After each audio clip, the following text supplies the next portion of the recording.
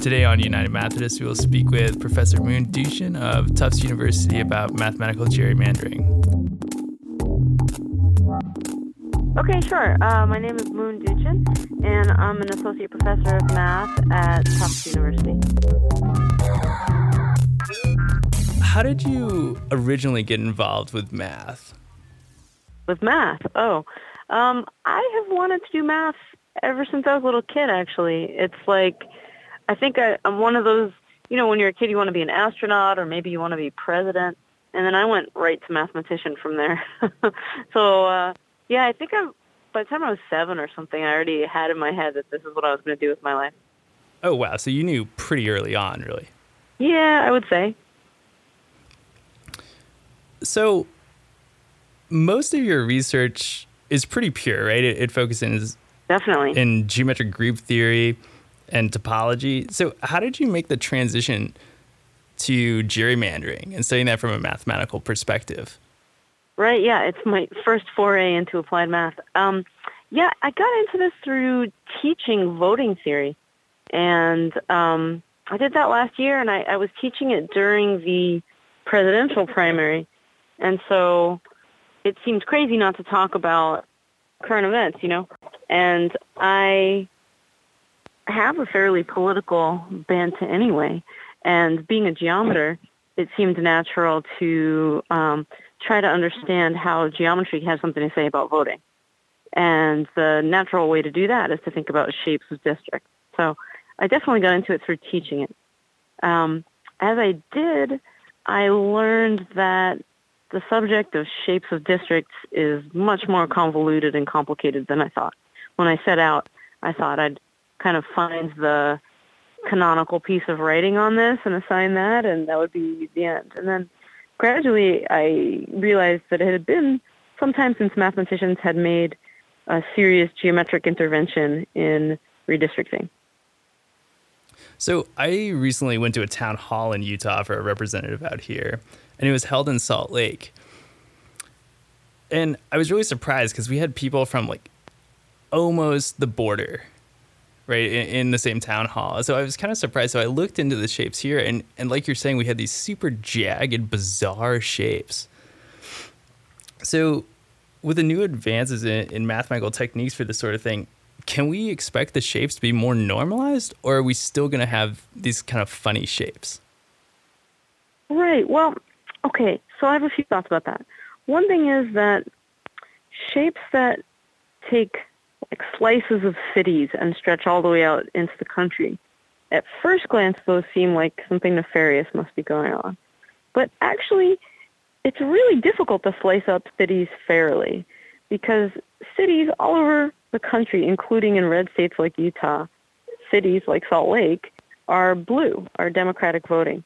And so if you don't slice up the city, you get what's called a packed district of Democrats. You get far more than 50% Democrats, typically, and that creates wasted votes on one side. So if you're paying attention to partisan gerrymandering, you really need to split the cities in order to get the proportions down to something that doesn't feel packed. So that's one thing to say. When you start getting into how to divide things up fairly, you quickly realize that you're going to have to slice through cities and combine them with some rural areas. That for me, that was a bit of an epiphany because at first, the idea that you might need a district that stretches all the way out to the country seemed inherently unfair. Right.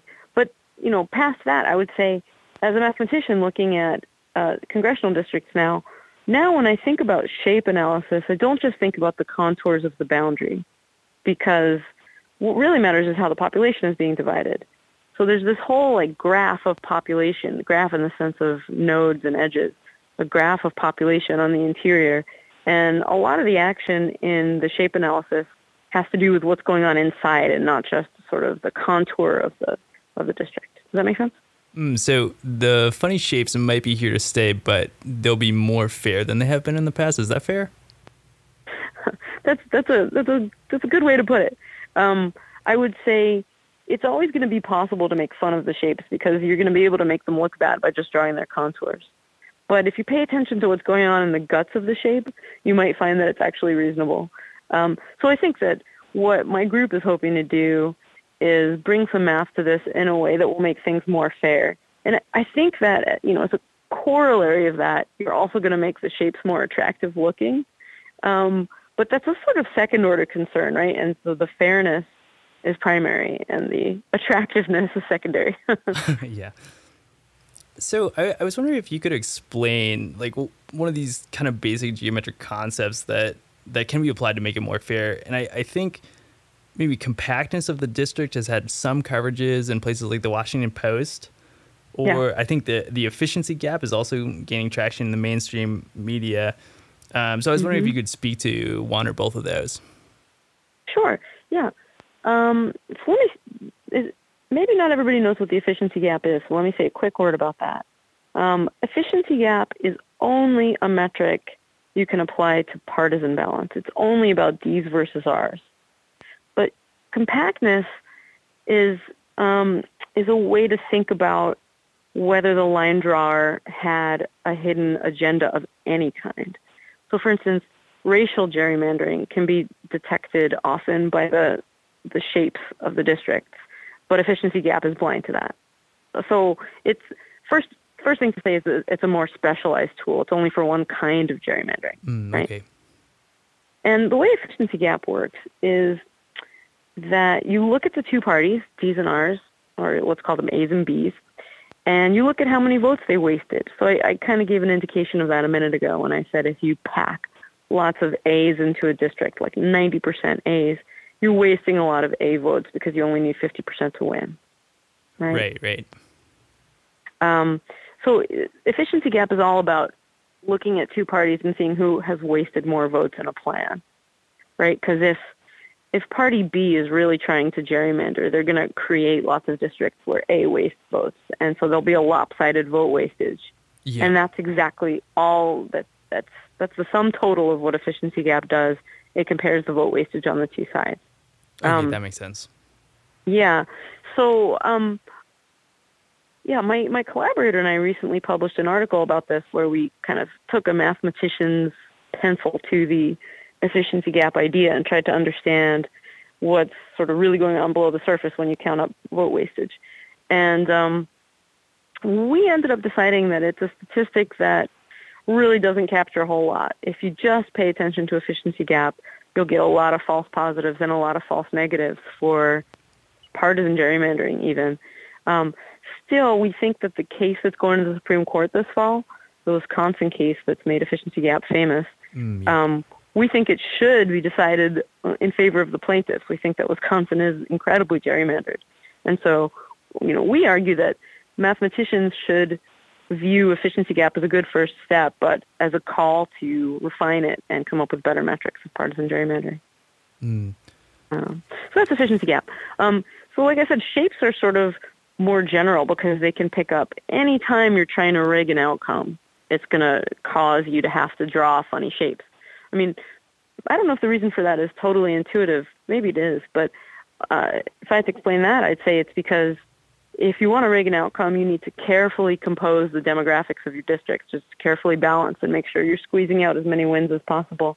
And that means you're going to have to lasso some populations together with some others, and that's going to cause contorted shapes. You see what I'm saying? Right, exactly. So right now, who actually draws these maps? Right. So the U.S. is interesting this way. We have 50 states, and in this, as in many things, they kind of get to make their own rules. So the Constitution gives no guidance to that. And so a lot of states do it different ways. There's about 6 states that have politically independent commissions that draw the lines. But that's not a lot. No, that's Famously, really California is one of them. In most of the other states, it's under the legislature's direct control. In Texas, the maps are drawn by partisan elected judges. So judges run for office as a D or an R, and then they draw the maps. That doesn't sound great. It doesn't sound great, but at least that's one step removed from state legislators drawing their own districts, which is still the prevailing model. So that's definitely in need of reform, and we're starting to see that reform movement get some traction, taking the line drawing out of the hands of the elected officials. So your upcoming conference at Tufts is focused on training mathematicians as expert witnesses. So I wanted to ask you, what sort of skills are these people looking to pick up to explain these pretty complex mathematical ideas to people like lawyers and judges that maybe don't have the same background?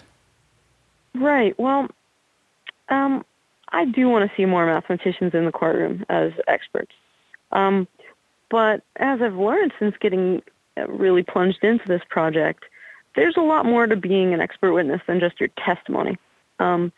So first you start with a report. So you have a written report in which you state your findings and defend them. And then there's a deposition where the opposing lawyers get to grill you and try to make you look silly. And then finally you get to court and you have some testimony. And so the most technical stuff might not even appear in your testimony. It might be in your report, but never come into play in your testimony.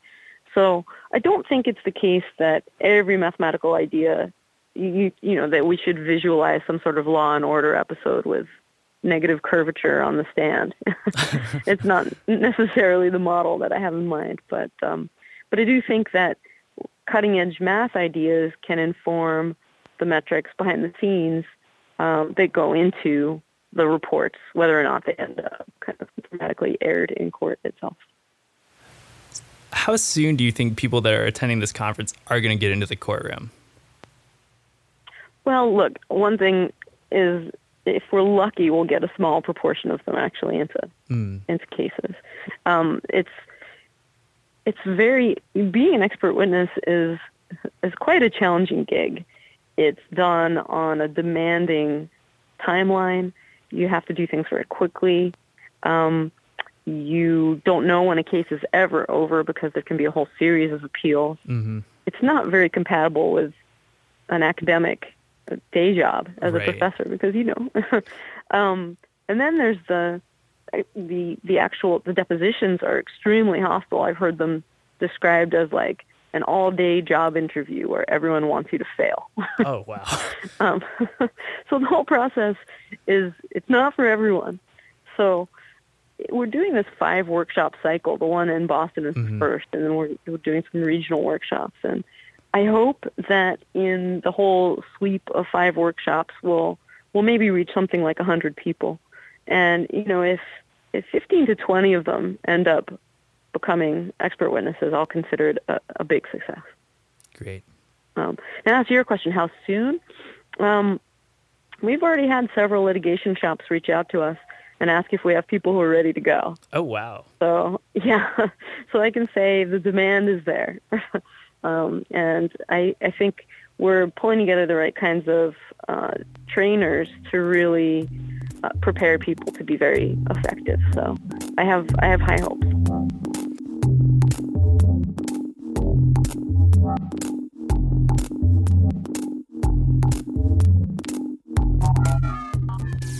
United Methodist is affiliated with KRCL in Salt Lake City.